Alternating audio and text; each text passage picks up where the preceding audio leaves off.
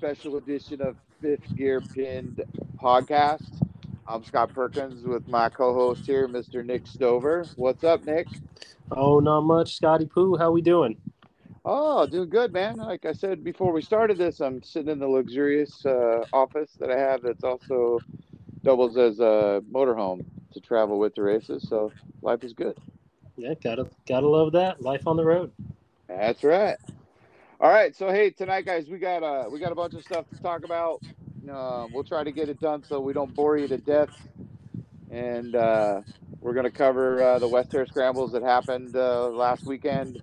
We're gonna go over some ISDE stuff, some stuff we've seen, and then we'll end it with our infamous off-road ramblings, which we're gonna give you all the juicy stuff at that point, right, Nick? Correct. All the good stuff. Sweet. All right. Well, hey, so I went to Washington, Bellingham, Washington, for the Western Hair AMA Western Hair Scrambles round, and I didn't see you there. I was kind of bummed about that.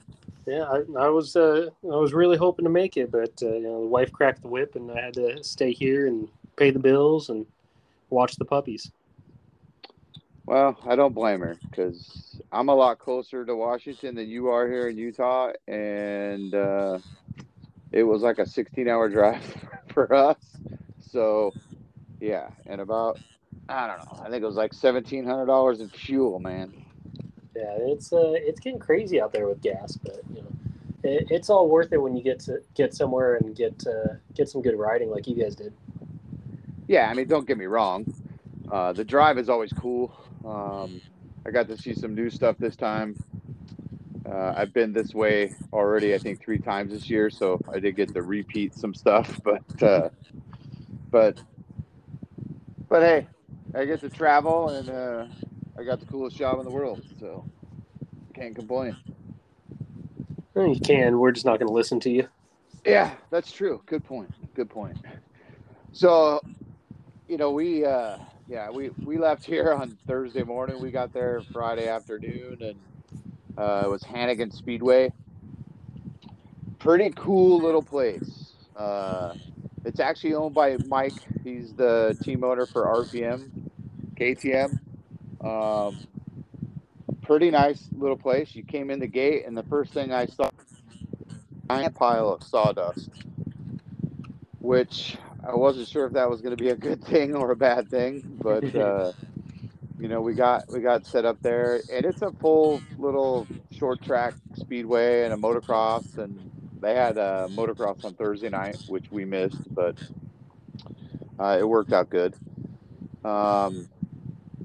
Rain, so it rained probably from the time we got into Washington until we got to the track. Not crazy, but enough that we were a little concerned. Mm-hmm. And as we'll get into this later, we had reason to be concerned. So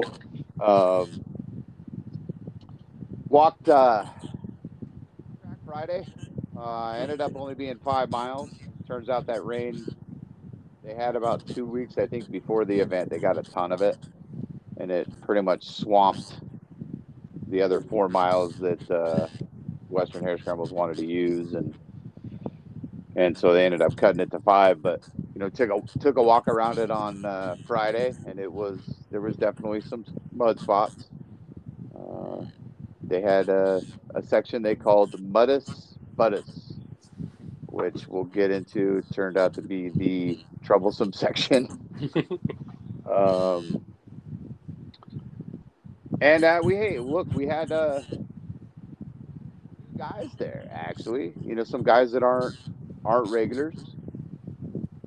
Dante Oliveira was there, the 2-time National Grand Prix champion, and he won the Works last year, and brought his brother with him, Mateo Oliveira, who's won every single race he's entered this year, which isn't surprising. He's definitely got some talent, right?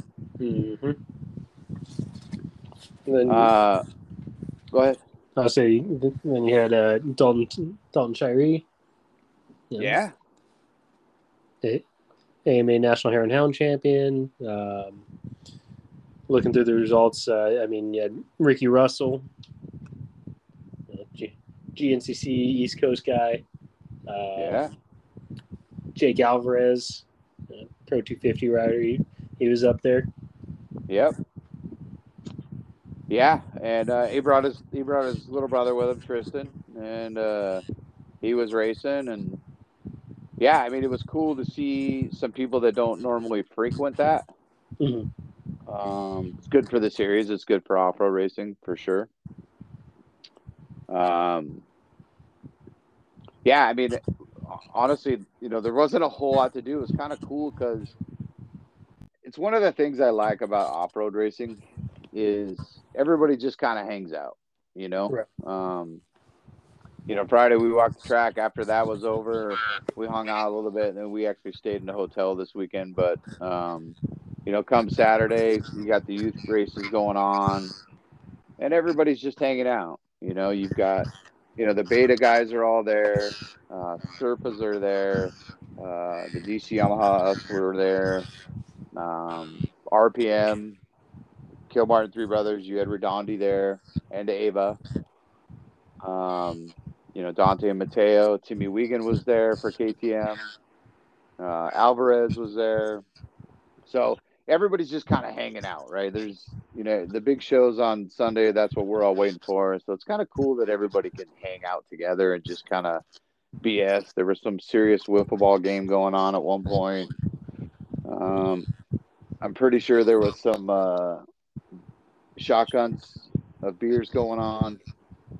There was definitely some fun, but that's not something that you see at like a motocross race or supercross. Yeah, it's definitely a tighter group. Everybody is there to compete, but they don't necessarily view the families and everybody else as competitors when they're not on the track. It's definitely more laid back, more of a family atmosphere, and it's I don't know exactly why that is, because the competition level's just as close and high level as what it is in motocross. I think it's just people are out there more because they love the sport of they love dirt bikes in general. They love camping and everything that goes along with that.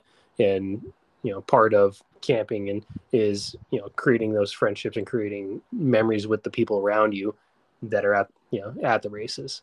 Where motocross, it seems like it's hyper focused on results first and foremost, and second to that is that how many hole shots you get. It's there's very little emphasis placed on having a good time at the track versus the off-road stuff. Yeah, I would agree with that. I mean, I wouldn't argue that the intensity of these off-road guys, they're factory guys, they're pro guys, they're doing this to try to make a living. Their intensity is no different than in the supercross or motocross guys. I just think maybe they're a little better at separating the two. I mean, come Sunday, it's all business for sure. Right. I think Supercross has probably gotten more of that's just the way it's always been. They don't change. And you and I have certainly heard guys that have come over from that world to our world, and they've said how different it is. Like, hey, wow, these guys will actually talk to you. Yeah, exactly. So it's a good place to land for sure. You had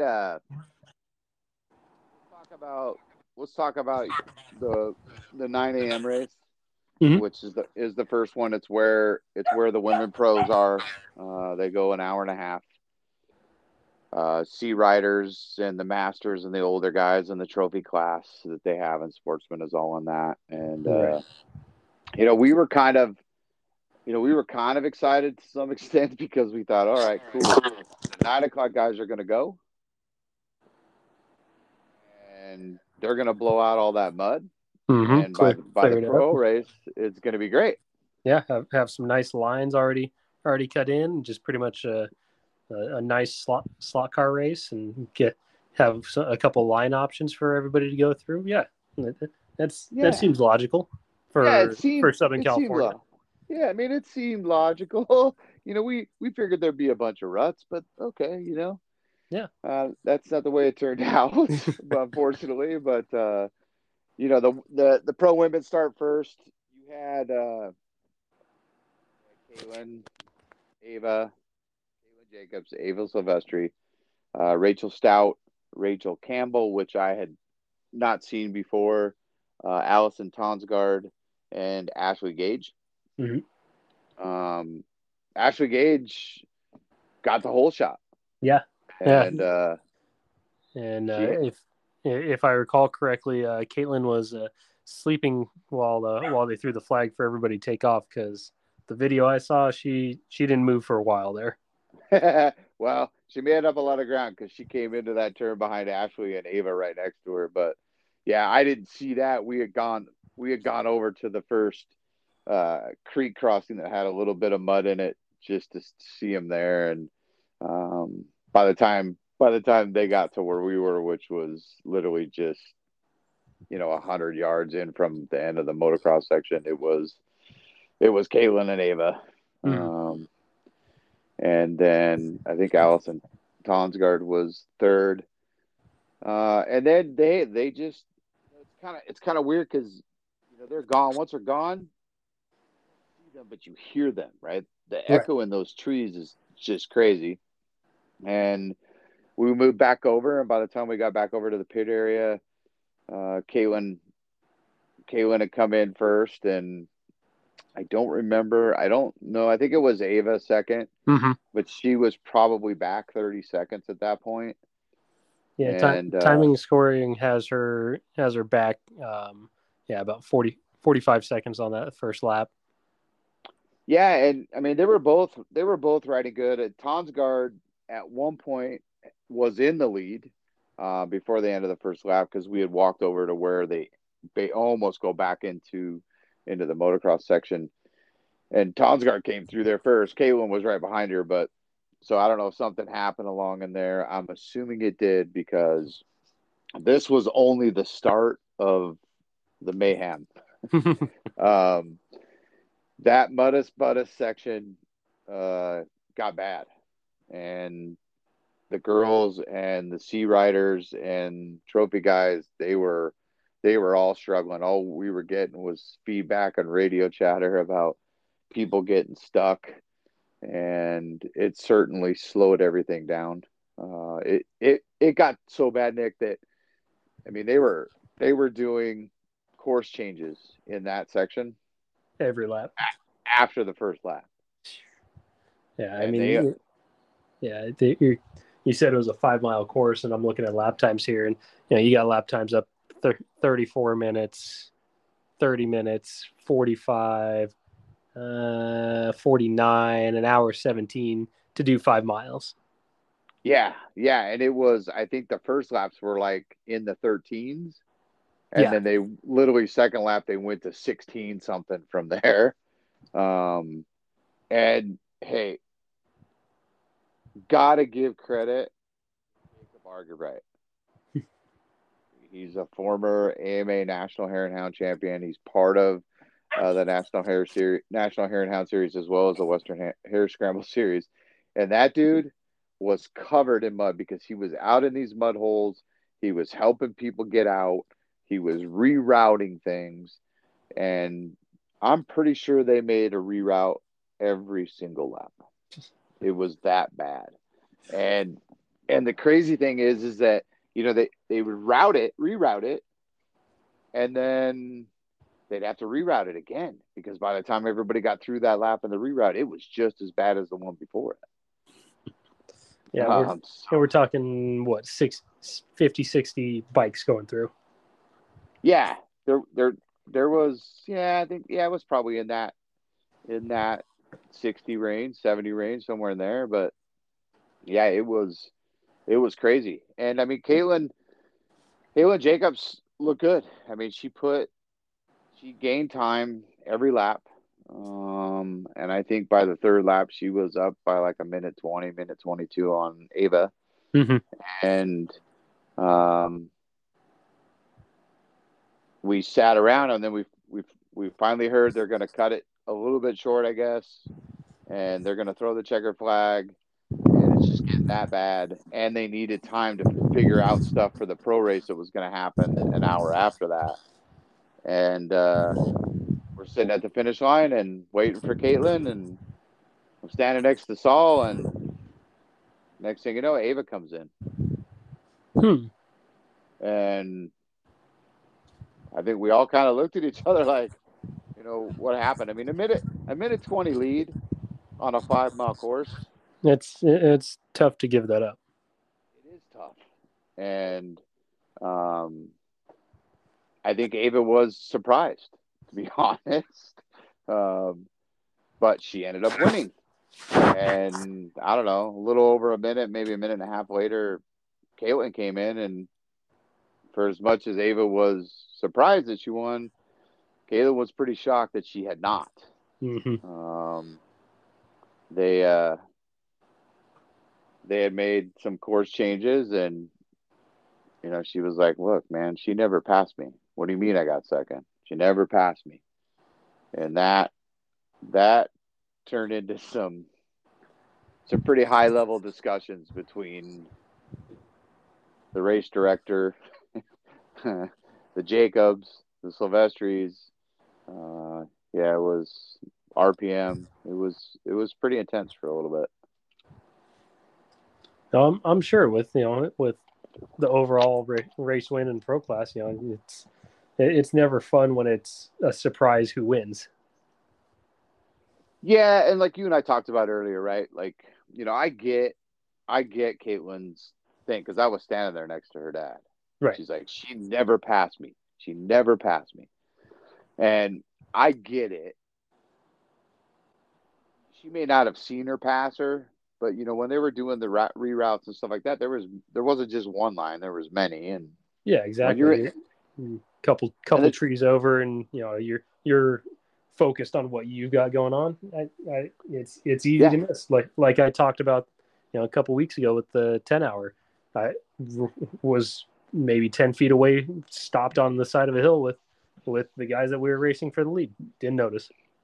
Yeah, you never saw them. So, I get it. And then, as a human, your brain just goes, "Oh, wait a minute, man. How did I lose a minute 20?" Right. And I, look, I wasn't out there. I'm just getting this information in the pits like everybody else. And, somehow that's what happened. And apparently there was an official there that actually saw the pass happen. And I guess that's at the end of the day, I think that's how the discussion ended about who had won and who had finished second. Mm-hmm. But, congrats to Ava. I mean, she won the last round, and she came back and won this one. Right. And she rides for you. So congratulations, Nick. Well, I appreciate it. Never fun to win under controversy, but valuable points towards the championship, and we'll take it. We're losing you. I don't know if you're moving around or not, but I'm blaming you with that spotty Utah coverage. All right. Well, apparently we've lost Nick. Oh no! Can you hear me now?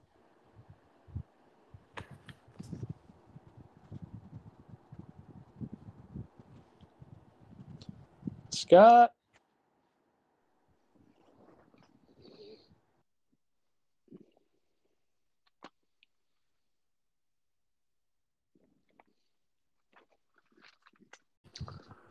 All right, guys. Sorry about that. We had a little technical difficulty there, Nick. But we are back. We are back, and we'll figure out how to splice this all together. I wish you luck on that one. Yeah. So, hey, as we were talking about, your rider, Ava Silvestri, on her gas cast ended up taking the win. Yeah. I mean, never a fun thing to win or under controversy, but that's win's a win, and valuable points towards the championship. So. Yeah, and regardless of controversy, I mean, you race to win. You do what you have to do, and if it comes out, you come out on top. You come out on top, and you let that other stuff sort itself out. Exactly. And then we had let's see. We had Allison Tonsgaard ended up in third. She's been racing the series on a regular, and she was followed by Rachel Caldwell, and fifth place went to Rachel Stout, who's she's leading the National Hare and Hound points for the women, I think, right now. So I believe so. So it's good to see some desert racers trying to do this tree stuff, you know? Oh, it's a very similar skill set. As you know, going 80 across the desert, you're just running through all kinds of tear offs because of all the mud ruts. Yeah, right. Yeah, and dodging all those trees at 80 miles an hour. So Right. yeah, she was Rachel Stout looked pretty good for not racing a bunch of it, and she came in covered in mud. They all came in covered in mud.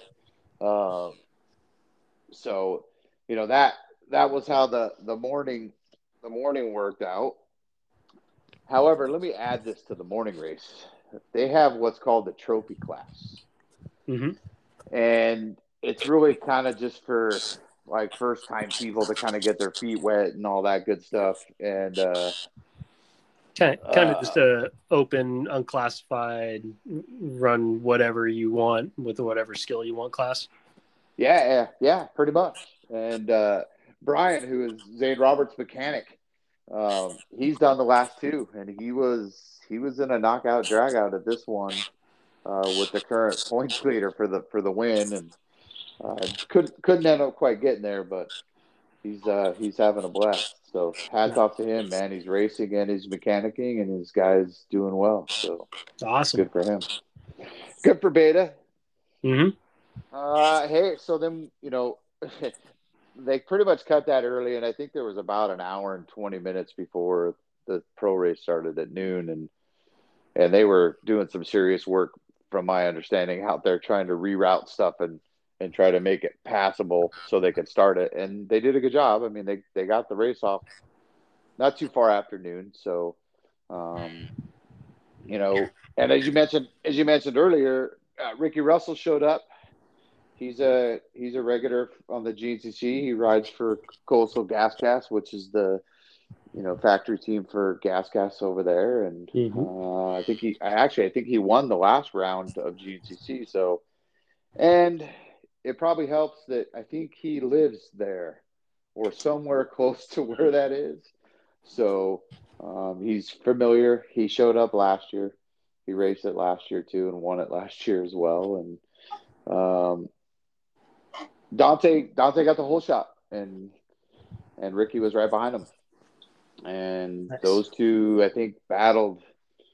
I think the first 2 or 3 laps, Ricky was right behind Dante, and the two of them were walking away from everybody else at that time. And I think lap 3 or 4 is when Ricky got by, and we have some information, I think, of how that happened with Dante losing the lead. You want to share that information? Yeah. So I was talking to a couple of the riders, or my sources, and they were saying that when Dante was going through that mud pit, he came around and there's pretty much no open lines going through because people were just stopped working their way through. So he chose one and is trying to push through, and ends up going down with one of the lappers. Made contact with them. They both end up going down, and I guess the guy gets up and is all mad at him and came over and slapped his helmet. Yeah, not punched, but slapped his helmet pretty good. And Dante said, this guy wanted to fight me. And he's like, I looked up, there was the boss, and the boss meaning Timmy Wiegand. And he said, I looked at the boss and I thought, nope, he can handle this. And he picked his bike up and took off. And the rumors I heard, he ended up spraying whoever this guy was, which is whatever mud the wheel would throw at him. So, but that's where he lost his lead, was right there. Hey, at least he made it interesting. Yeah, yeah. I mean, and I heard this same from some of the other pro guys that I talked to that they would get to this sections and people would just be stacked up, stuck in ruts, or just sitting there waiting to figure out what they were going to do. And they would ask, "Hey, can you just lean over a little bit so I can get by?" And these guys would just ignore them and not move. And you're a factory guy. I mean, you're racing for championships and Yeah, you're you're racing for racing for bonus money. money. Yeah, Yeah, bonus money, you got to right? pay for the gas to get home. And so they don't have time to wait for you. They're going to go. Right. And that was Dante's thing. He got there, he quickly tried to figure out which way he wanted to go, and when he decided to go, this other guy finally decided to go, and they ended up T-boning each other. But you know, I could see where this other guy was probably frustrated. I mean, he's already been stuck in the mud a couple times, probably, and he's not having a good time, and having somebody run into you doesn't make it any easier. Yeah, it does not help the situation. No, and then those two were followed by your rider, Giacomo Rinaldi on his gas, and Beta's Zane Roberts. And I think JT Baker was in fifth at that point. Correct. And then Austin Serpa, the defending champion. But I mean, they went at it. I mean, Ricky Russell kind of put some time on Dante after that, and not a bunch, but he got some space, and Dante doesn't quit. He was going after it, and at the end of the day, that's where it ended up. I mean, I will tell you, the pits were busy the entire time. You had guys like I watched JT Baker come in probably 3 or 4 times, and hats off to his dad. Brave soul, this guy. He's taking the radiator cap off of this bike because it's smoking and steaming. Oh, and they're geez. and they're dumping water in it every single time. Oh. And JT's just like, well, dude, I don't want to blow the bike up. Yeah. And I mean, I get it, but whew. yeah, look, I mean, I've had a cap pop off and burn my hand, and it isn't a fun experience. But his dad was also pretty smart too, right? I mean, each time he told JT, hey, step back, just get Yeah. back. If this thing blows up out of there, then I don't want you getting waxed too. And Zane came in, and there was just guys coming in all over the place, and they just kept putting water in JT's bike, and he kept going, and he ended up fifth. So good for him. And then the Pro Twos. Yep. So Blake Best, he's a regular. He's on a 2-smoker, I believe. He got the whole shot. Two-stroke power, baby. That's right. And got into the first turn and around the first turn and still had it. And by the time they got to the second turn, it was DC Yamaha, my guy, Mason Ottersberg, right behind him. Mateo with RPM KTM right behind Mason. And your third guy, Shane Logan, the defending champion, right behind him. So, and they stayed that way for the first part of that race, and they got into the trees, and then things changed a little bit.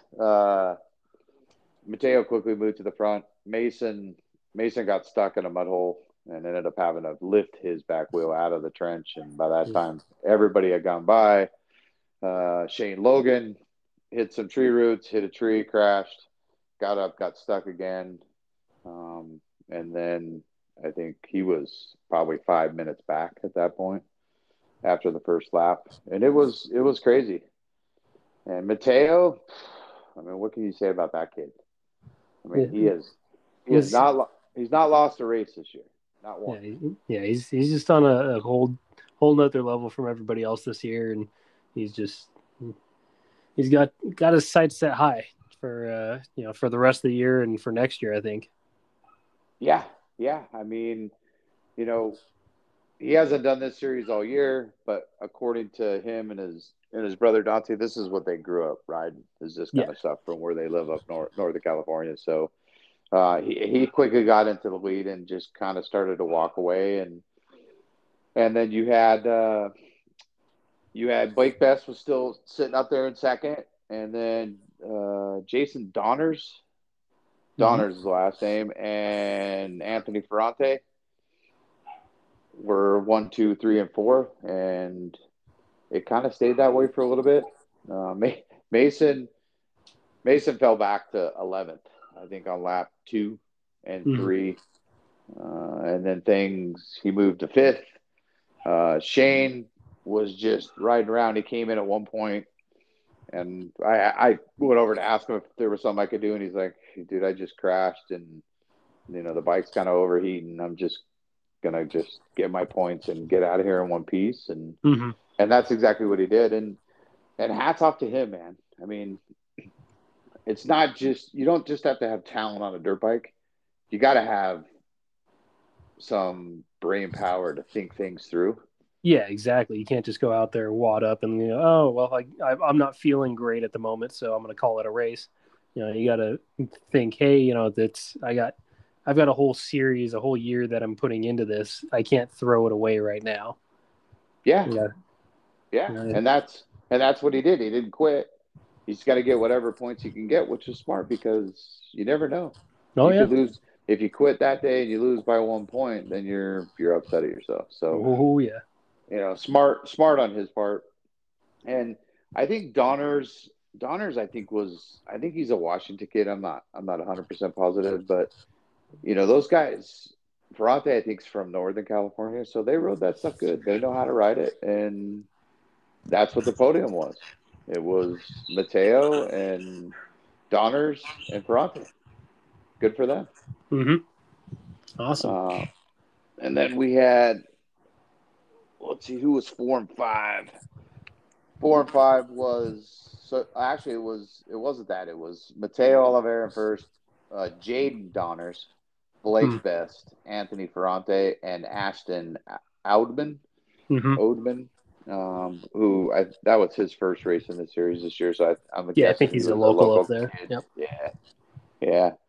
So, it didn't go as planned for my guy or your guys, but hey, that's racing. Yeah, I mean, look, for us, we get out of it in one piece. I had Jack Anderson was there for us too, and he had some clutch issues after lap 3, and so that pretty much ended his day. But Mud will do that to a bike. Yeah, I mean, it had branded clutch plates in it, so I mean it happens. But Mason ended up 7th, but and I hate saying this because he's ahead of your guy, but we went in with a 23-point lead in the championship, and even with the 7th, we came out with 28 points, so we gained 5 points. So hey, for my guy, he finished well back and only lost 5, so that's pretty much the best case scenario for us too. Yeah, and anything can happen. We got 3 rounds to go, and we'll see what happens. Oh yeah, it's 28 points is one race.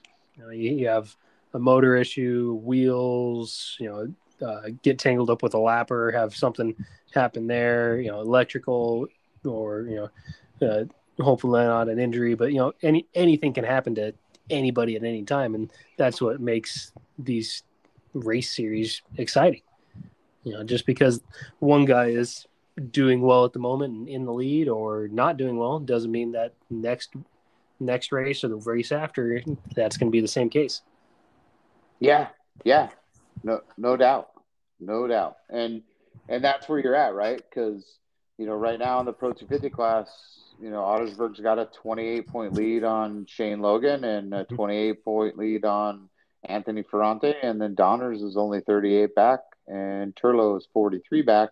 Turlo wasn't there this weekend, so that's his loss of points and drop. But like you said, anything can happen, and that's kind of where the pro points are, right? Redondi's got the points lead. He's got 8 points on Zane Roberts, Beta Factory Beta. Austin Serpa, the current champion, he's only one race down at 30 points. Mm-hmm.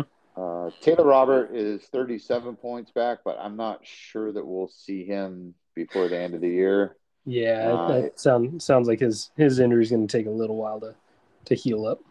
Yeah, and even if we do, it'll be, maybe last round, and it'll be too late, I think, at that point to snag the championship. And then JT Baker, he's 49 points back in fifth. And anything can happen. So, I mean, right now it's Redondi and Zane Roberts, but you never know. And then over on the pro women's side, you've got Ava Silvestri leading. Caitlin Jacobs is now 6 points back. Rachel Stout is 28 points back. Allison Tonsgaard is 40 back, and Ashley Gage is 48 back. So, tight racing in all classes. Yeah, it's tight for sure. Kind of like that 20 to 26 racing class, I think, at the GPs. Mm-hmm. That one's pretty tight today too. Yeah, no, it's a tight group of guys right in there. So you guys know I posted some stuff on the National Grand Prix side today about the points leaders, and Nick was nice enough to remind me that the 20 to 26 class was pretty tight too. So there's 6 guys within 1 point of each other. It's and excellent riders in that group. Just top notch riders. Yeah, no doubt. Yeah, so I mean, look, overall the weekend was good. Like we said, they had numerous course changes throughout the day. So some of that mud honestly was seat height deep. It was bad. Yeah, I was talking to Caitlin earlier, and she was saying that there's parts that were handlebar deep where you're essentially just in a slot and you're eye level with the ground as you dip down through it. So yeah, and if you guys want to go see what that was, go over to the Western Hare Scrambles Instagram or the JMR video Instagram, which is Jacob Migna's, and you could see what the mud looked like, how deep it was, and how Jacob Argerbright looked like a mud monster covered head to toe with his helmet on. Yeah, Jake's the true hero out of everybody on this one.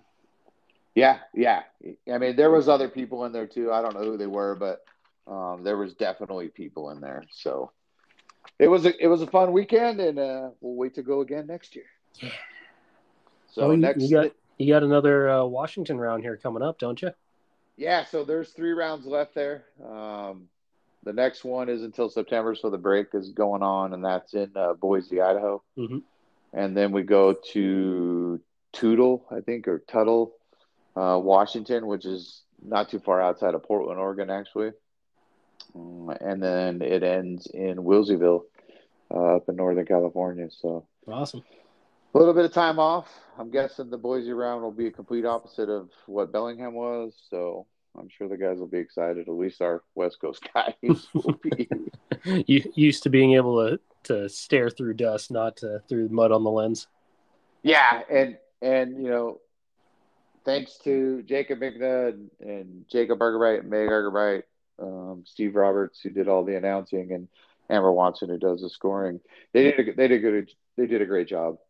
And then Mike over at RPM KTM, it's actually his facility. He's had it, I think he told me, since 1950.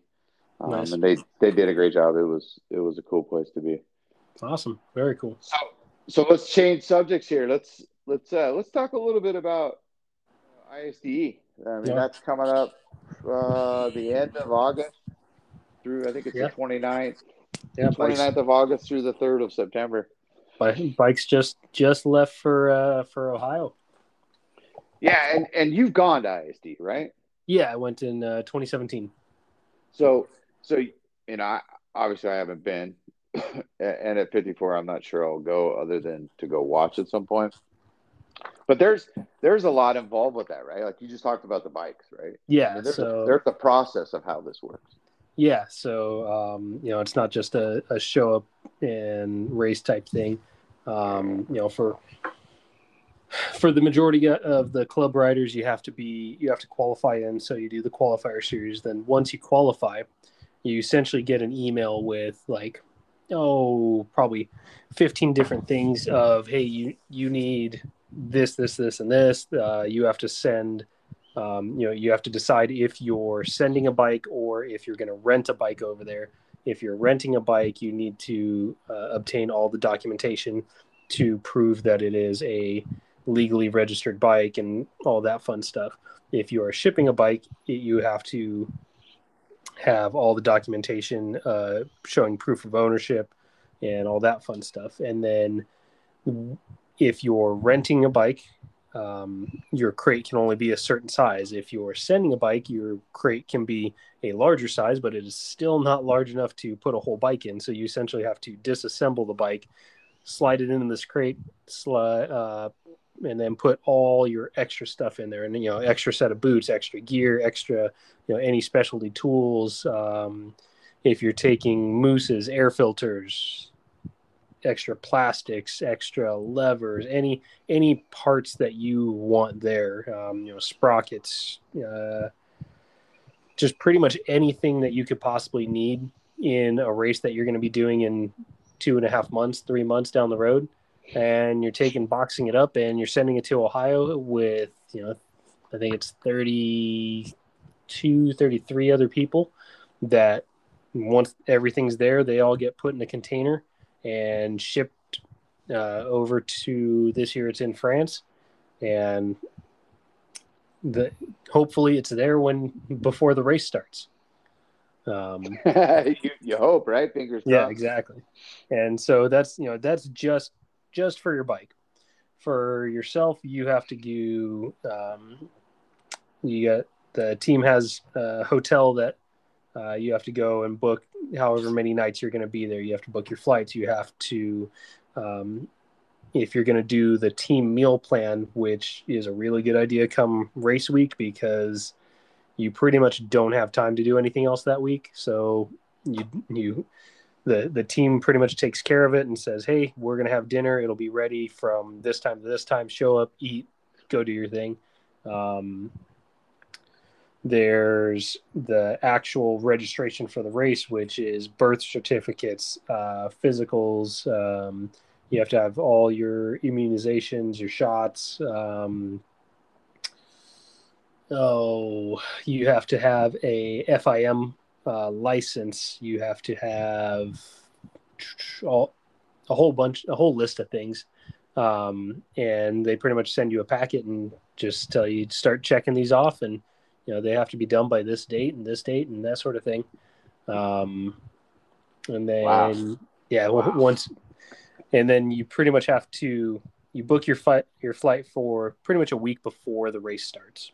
And for that week before, you are walking the special tests and building your bike that you sent over in a crate 2 months earlier.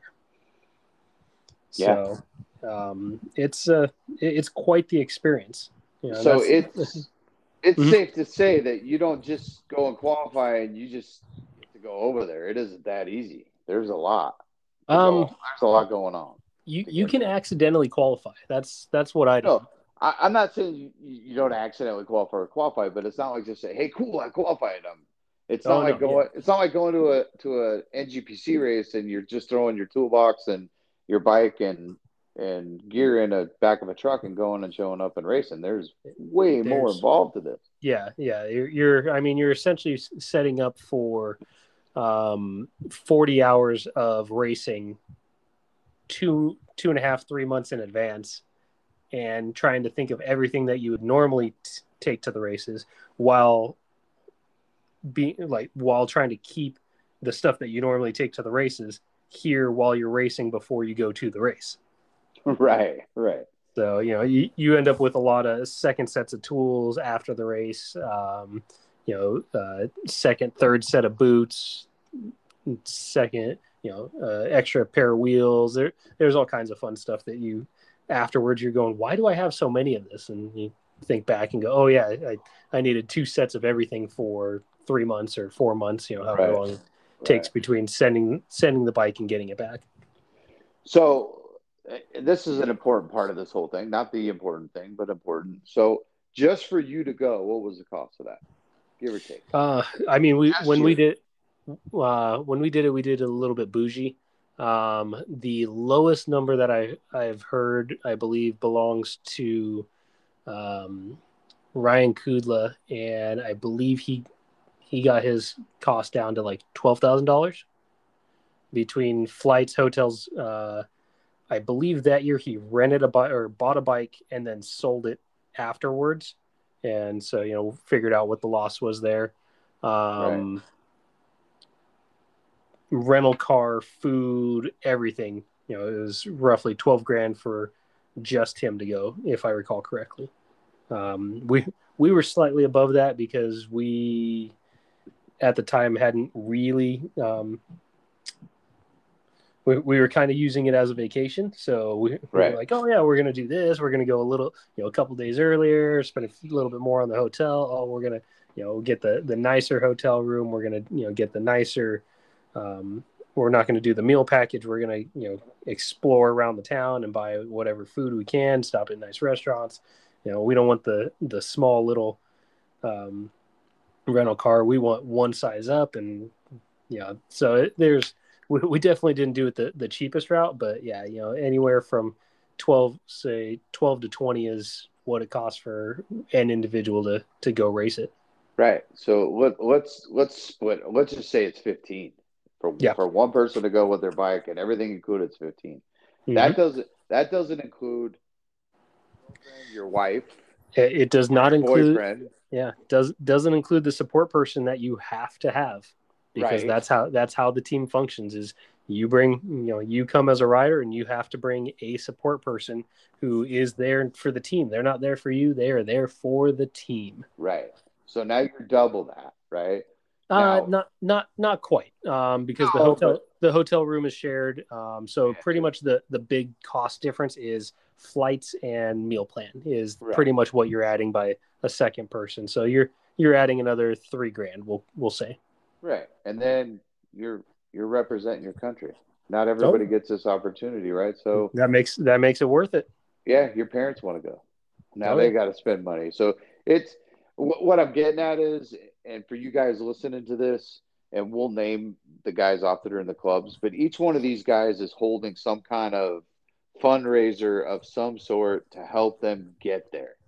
If you have an opportunity to help these guys out, whether it's $5 or $500 or anywhere in between, please do so. These guys have worked their butts off to represent, us as a country, and do the best you can to help them out.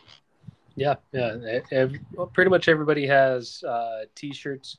I know a lot of them are doing either riding clinics or, events. I know Kai Aiello's planning one here shortly in the SoCal area, so be on the lookout for that one. I think Anson Maloney's doing a ride day / riding clinic up at his ranch in NorCal. David Fulmer's got a ride event, riding clinic, ride day for out in Arizona.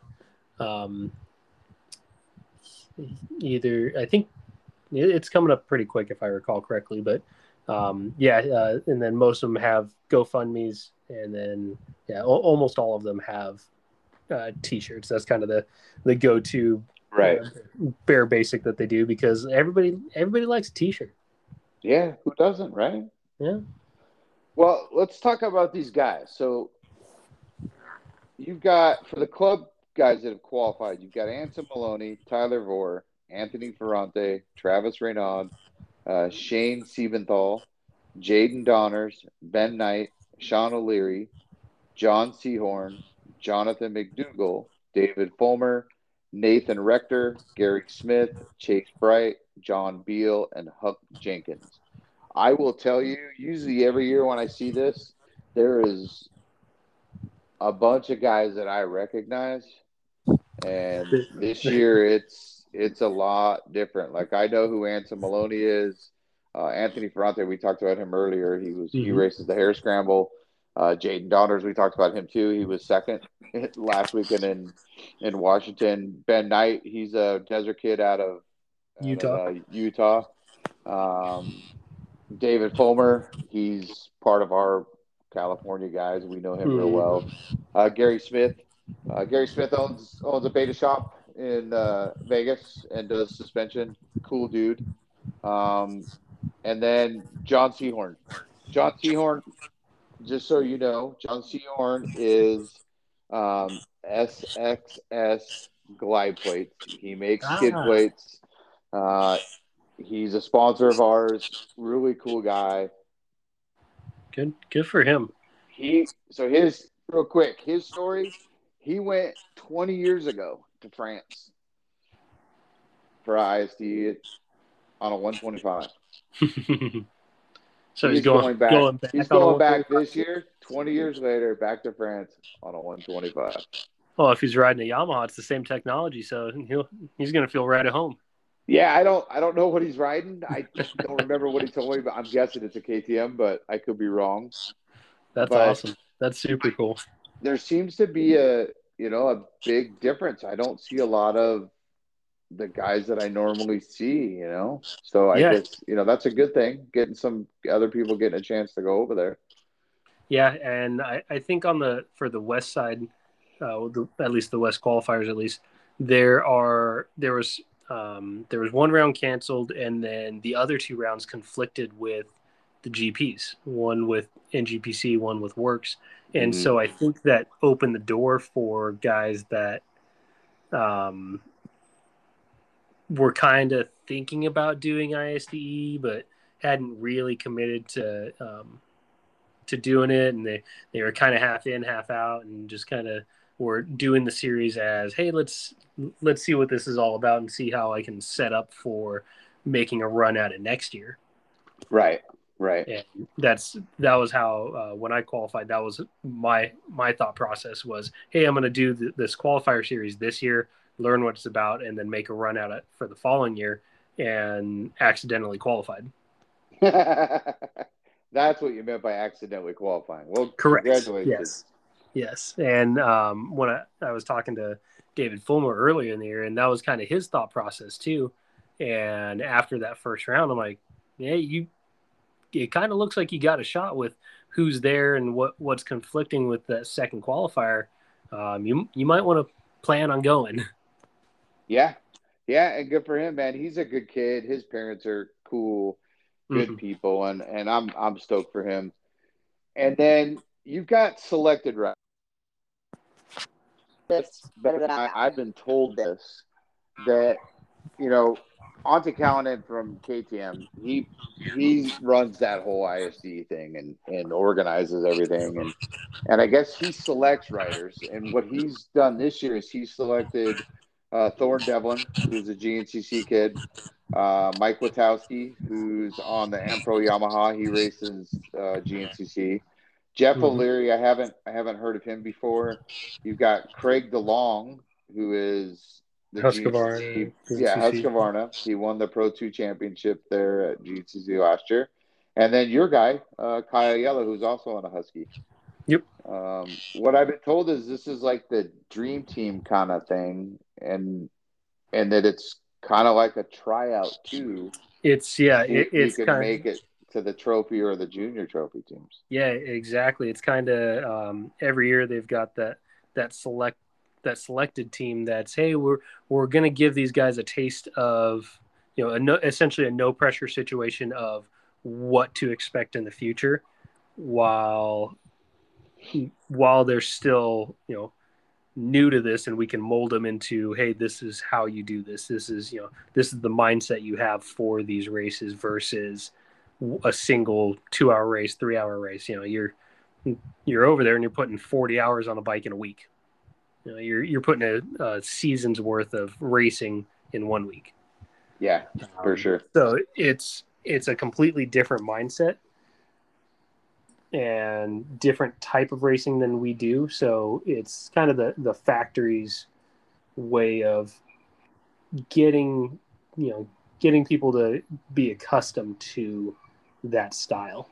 Dante was in that position a couple years ago. Mateo's been in that position for a while. Let's see who's on the. Cody Barnes was in that position. Caleb Russell was in that position quite a while ago, but still same thing. But it's a great idea, right? I mean, Oh yeah, look, it's this is a battle for best in the world, right? And yeah. we're Americans. We think we're the best in the world. So Are we? Are yeah, we not? let's. You mean we know we're the best in the world? Well, some of us know, some of us think. It's kind of in between, right? I don't want to sound too cocky, but yeah, man, we're the best. Of course we are. But you got to have some kind of a training thing, right? Because, like you said, kind of like the qualifier, right? You go over there, you do the qualifiers to get an idea of what it really is and how it works, and then you go the next year and make your run at it.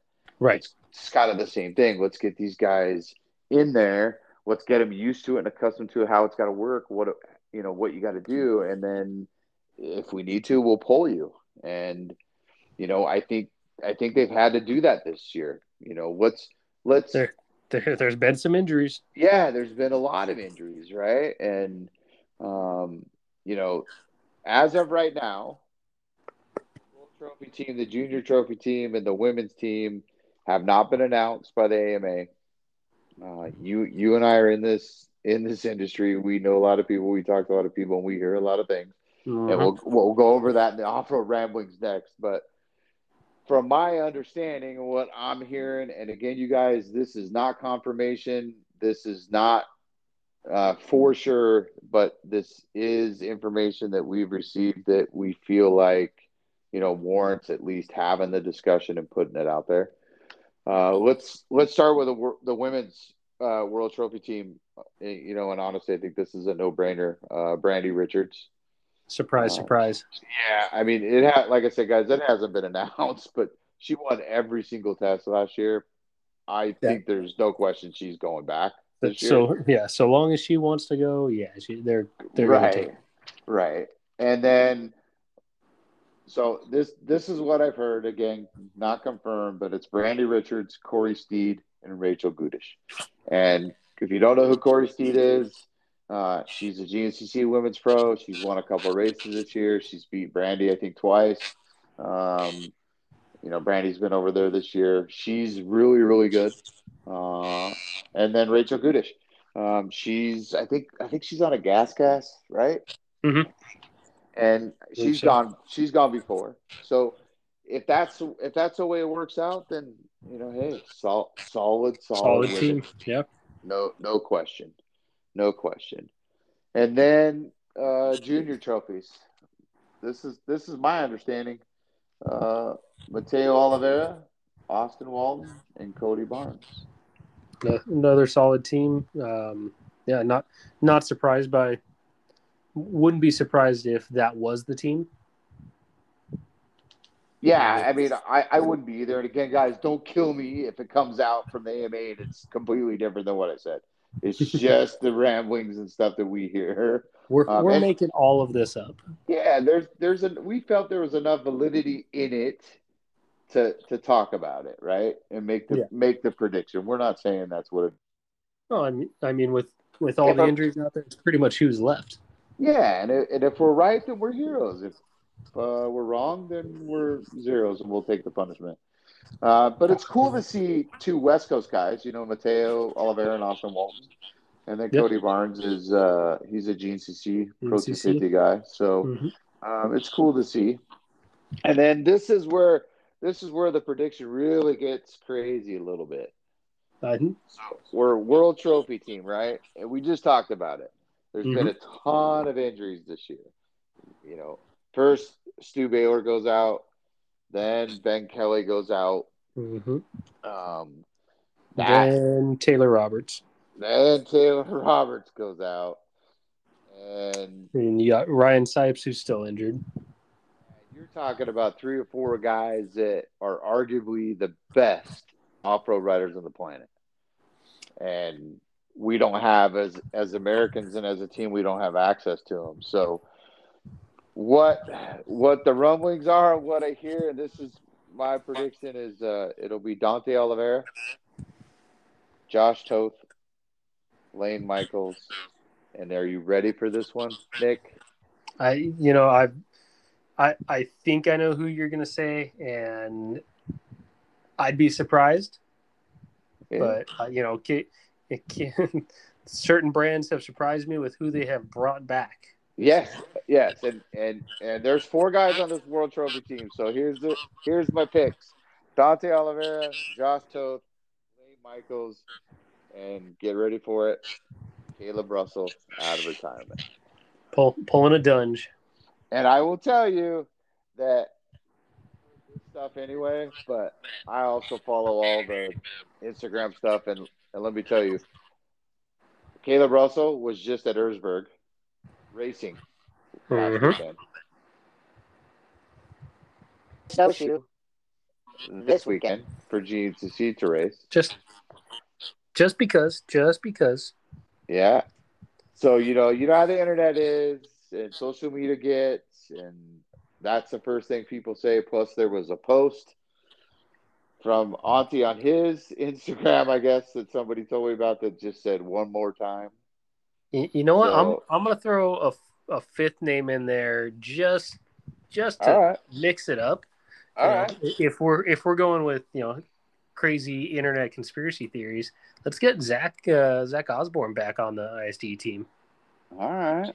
He's been doing all the brand ambassador stuff and the kind of a bunch of fun races for Husky, and I wouldn't be surprised to see him with the shape that with the picks that are available. Wouldn't be surprised to see him over in France flying the colors. All right, that's a legit pick. I haven't heard that anywhere, but yeah, man, that makes sense to me. I get it. But I guess we'll just have to wait and see what happens. Yeah. I mean, those are good teams, no doubt. Oh yeah. No, solid teams. Fast riders in all 3. Yeah, I mean, there's certain people. I mean, shoot, man, Dante's he's gone already. Yeah, he went last year. He's a 2-time AMA National Grand Prix champion. He won the Works Championship last year as well. He's a bad mofo on a dirt bike, no question. Mm-hmm. And then Mateo, I don't know how he doesn't go. He's go race this year. Yeah, and he's been he's been before on that select team, so that's what that team was designed for. Hey, you have the experience, come on up. Yeah. So, and like we talked about Brandy Richards, I mean that's a no-brainer. I mean, she doesn't get picked, and I don't know what they're thinking, but I 100% can guarantee you that she will be on that women's team. Yeah. So I can't 100% Corey Steed or Rachel Gudish, but hey, those 2 are good picks and logical picks based on what women are available. So I guess we'll have to wait and see. AMA's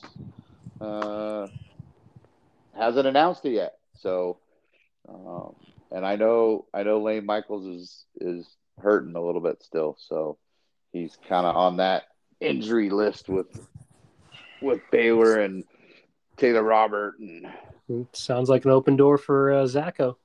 Yeah, no doubt. So, well, I guess we'll just have to wait and see. We'll either get crucified or we'll be heroes, or just me getting crucified. One of the 2. It probably crucified either way, but that's fine. We're used to getting yelled at. I'm married. You're a team manager. Yeah. It's part of the life we live, right? Exactly. So, all right. Well, hey, let's end this podcast that we call Off-Road Ramblings. I thought we already did that with the World Trophy team. We did some of that, but there's still some other stuff we got to share. And again, you guys, this is just stuff that we hear as team managers, stuff that we hear around the pits, people we know in the industry. By no means is any of this confirmation confirmed 100%. Yeah, some of it we're making up just to see what rise we can get out of people, if we can make something happen. Yeah, I mean, we're either 100% full of it, or we're going to get lucky. 99% full of it. Or we're going to get lucky. So, first up, let's let's talk about scrambles, right? Yeah. Um, we talked about it in the podcast before this. The stuff we're hearing is, teams are moving to hare scrambles next year. Um, we don't know that that's 100% true, but there's It's there's a likelihood that there's going to be a few teams that move, and I think it's worth talking about, especially when last weekend you see Dante Oliveira and Mateo Oliveira at a hare scramble that they have not done, and like Dante said, the boss was there. and Timmy was there. Mm-hmm. Now, keep in mind, I heard that Timmy was there because he already planned to be there because Taylor Robert was going to be there, but he got hurt. So, um, look, it could simply be that Timmy was going anyway, and he asked his two other guys to go so that he would have somebody there.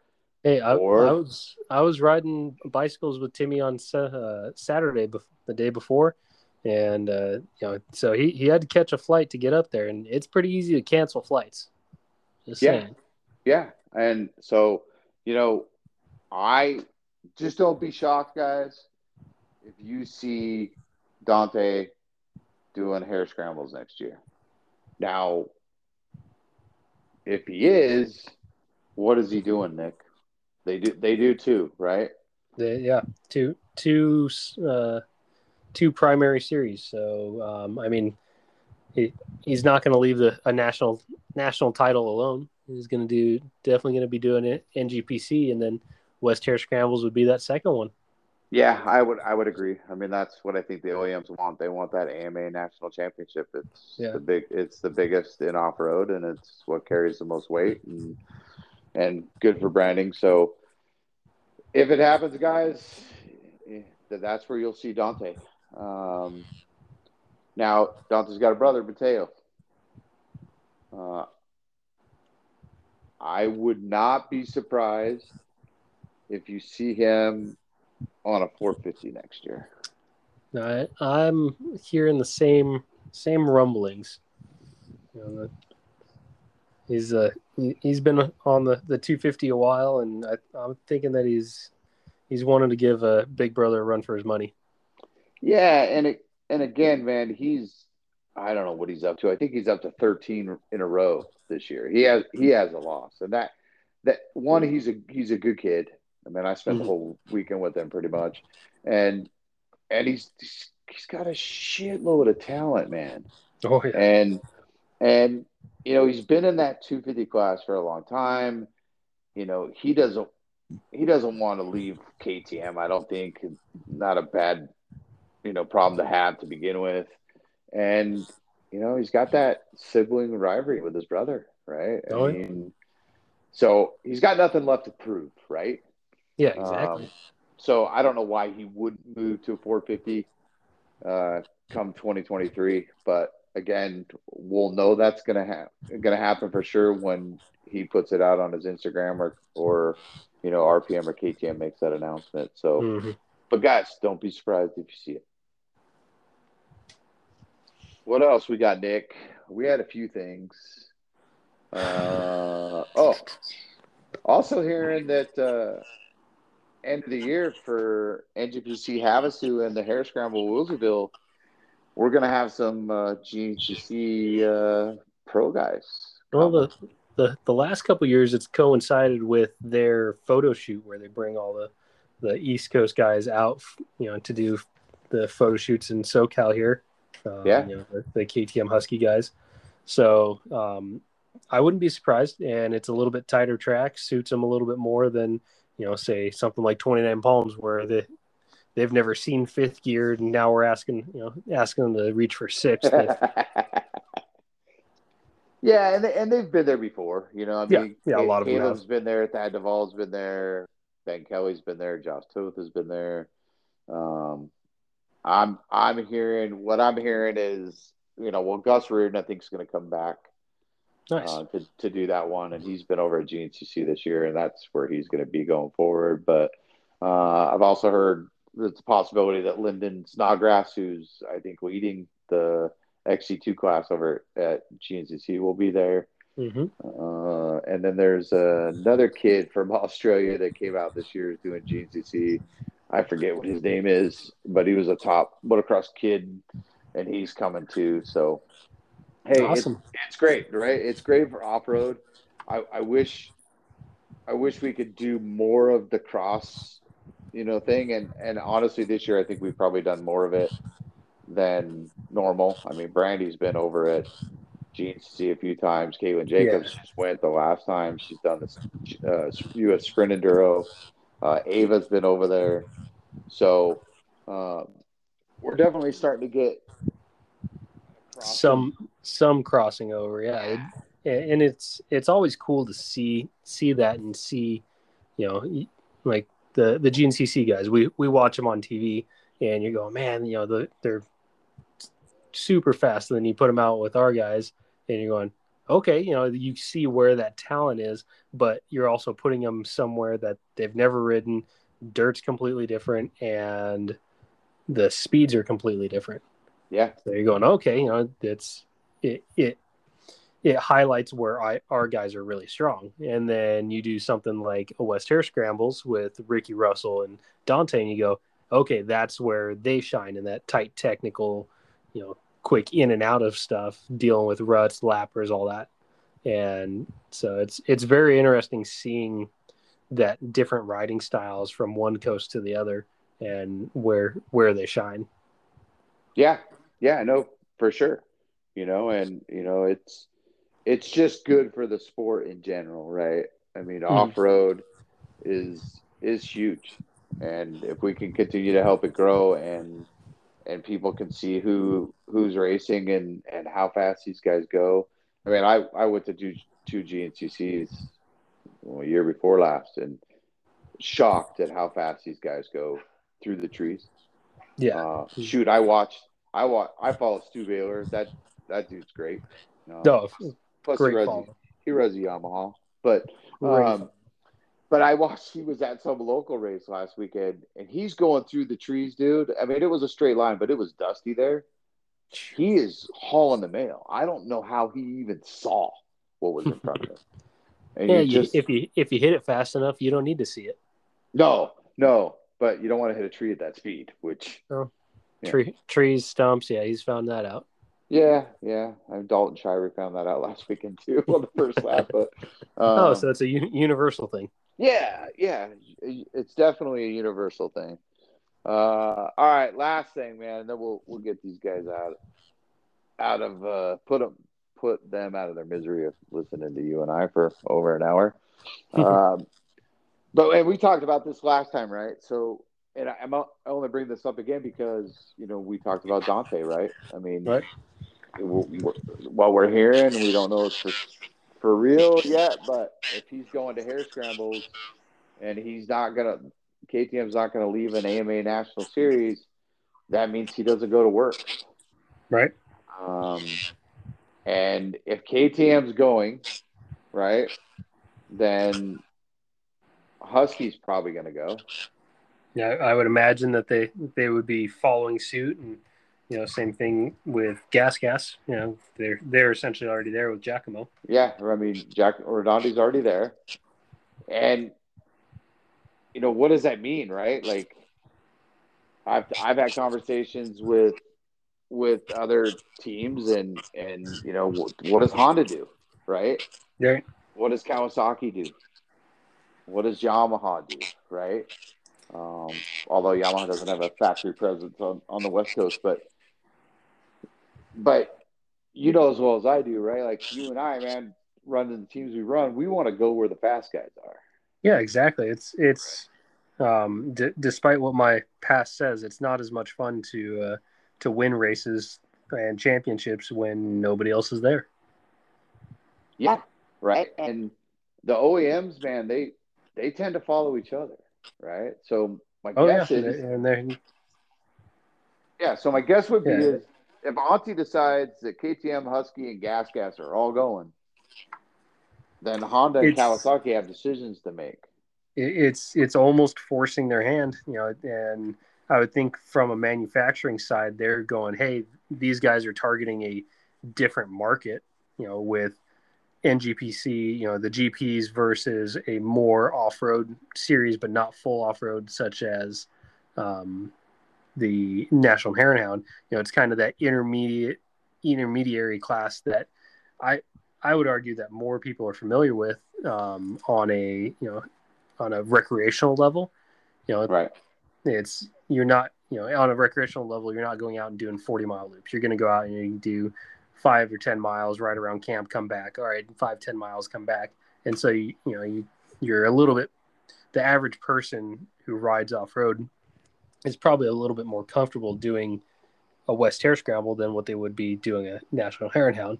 And if KTM, the Austrian brands are targeting that market, I wouldn't be surprised to see Kawasaki and Honda and Yamaha follow suit and say, hey, that's also people that we need to target and we need to have a presence there. Yeah, and look, right? You've got, GNCC is hands down the biggest off-road series in the United States. Oh yeah, hands down, right? Mm-hmm. What better of an opportunity for those OEMs to start going to this Hare Scramble series and be able to, almost interchange, riders, right? Yeah, it opens up, essentially another series for those East Coast guys, or hey, you only need one rider for both coasts now, and it's a similar type of riding. It's not as different as what the GPs or National Hare and Hound is from GNCC. Yeah, and you get a Mateo who's over here and he starts doing that stuff, and he's that good, and KTM or Husky or Gasca has an opening, they move you to GNCC. I mean, that's where those guys want to go anyway. Mm-hmm. And then there's a chance for some of those top level guys on the GNCC side that maybe don't have a ride that can find a ride out here doing that. And let's be honest, Nick, it isn't a big leap from a Hare Scramble to NGPC. No, GP. No, not at all. It's more off road in the fact that it's not groomed trails, but it's not, you're not going to go out and destroy your bike. Right. And I mean, like I said, I don't know how Cowie doesn't go and Honda doesn't go. So we'll see, right? We'll see what happens, man. You never know, but the rumblings going around are Western Hare Scrambles is the next big thing. So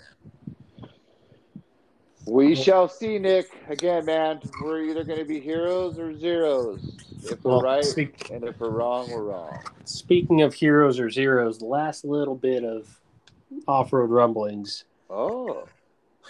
So you had mentioned the trophy class a little bit earlier. And I heard Hare Scrambles? At the West Hare Scrambles. Yeah. And I had heard that there was a resurgence of interest in certain individuals racing. That there is, apparently. And they were trying to band together a group of guys that probably shouldn't be on bikes, but are going to go out there and give it their best. Yeah. Well, Keith Serpa and I, Austin Serpa's dad, we've been talking smack all year, and he and I are supposed to have some sprint race in the pro pits at one of the GP races before the season's over, and somehow that turned into us. And the trophy class is the perfect place. We can race at 9, get done, and still be able to do our thing for the pro race. And somehow that has now grown to myself, Keith Serpa. We have tried to rope Saul Jacobs into it. He told me earlier he was in 100% in. Oh, all right. And then that turned into now Steve Silvestri. We're Ava's dad. We're trying to get him roped into it. I was told he was in as well. Confirmed. Oh, there you go. And then there was some discussion I don't know what JT Baker's dad's first name is, but getting JT Baker's dad to get into this, and it's just kind of growing, right? It's just a bunch of old dudes talking smack with each other to see who's going to be the fastest. I like it. I'm here for it, and the more people that I can find and send your way, I will. Yes, and now my problem personally is I have to actually go ride my bike that's just sitting in the garage. Yeah, well, you got to put down the cigarettes and the McDonald's, buddy. No, I don't think I need to put the smokes down. But honestly, just for health purposes, yeah, I absolutely have to put those down.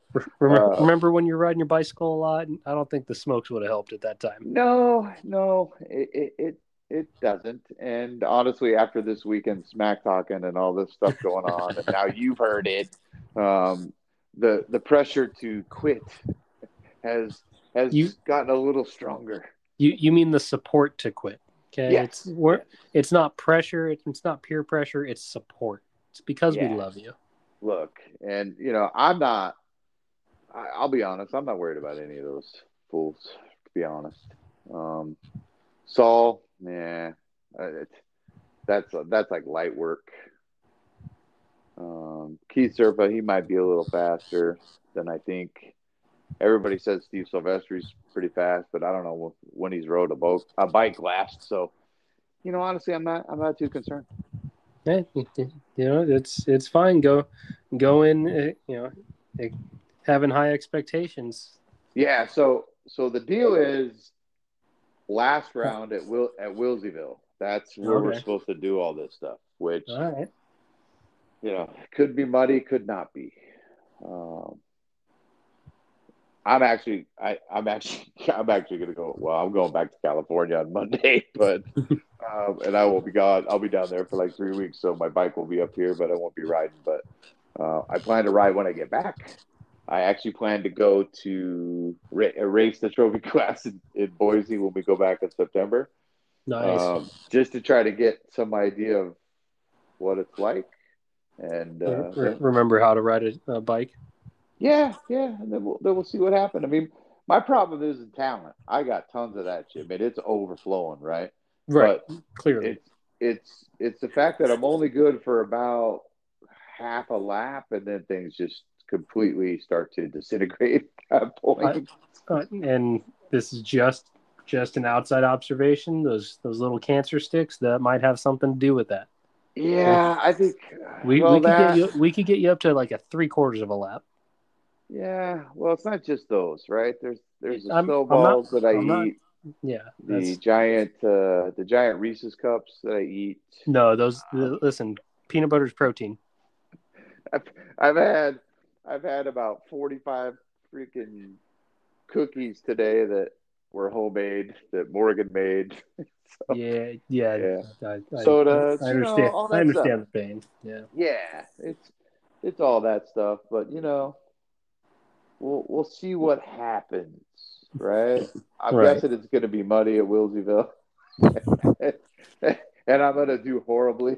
But look, man, it's all for fun and it's all for bragging rights. And we'll make sure. I think we may try to suck Ernie Alvarez into this. Yeah, we're gonna make up a flyer for this, and really build this up into like a title fight type thing. Yes, we should get flyers made with us face to face, like boxers do at the weigh-in. Exactly. Yeah. Yeah. Who else can we get, man? Who else? I'll start chipping away at John, try to get him involved in this. Yes, John Kilmartin. He needs something else to train for. Yeah. The waffle ride is over. Yeah.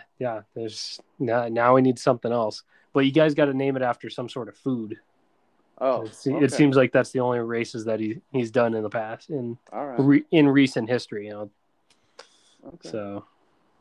Yeah. Well, we'll I guess we'll have to see what we can make happen, right? I mean, I don't know who else is there at that series that we could suck into it, but we'll do our best. But yeah, it should be fun, man. It's definitely fun smack talking at the races about it all. And there was plenty of that last weekend at Bellingham. So, but we'll see what happens. Perfect. All right, man. Well, hey, as always, it's a pleasure. Yep. Try to get this thing Good. cut together for these guys. And thanks for listening, dudes and dudettes. And we'll talk to you next time. Yes, sir. Have a good night. All right, Nick. Out.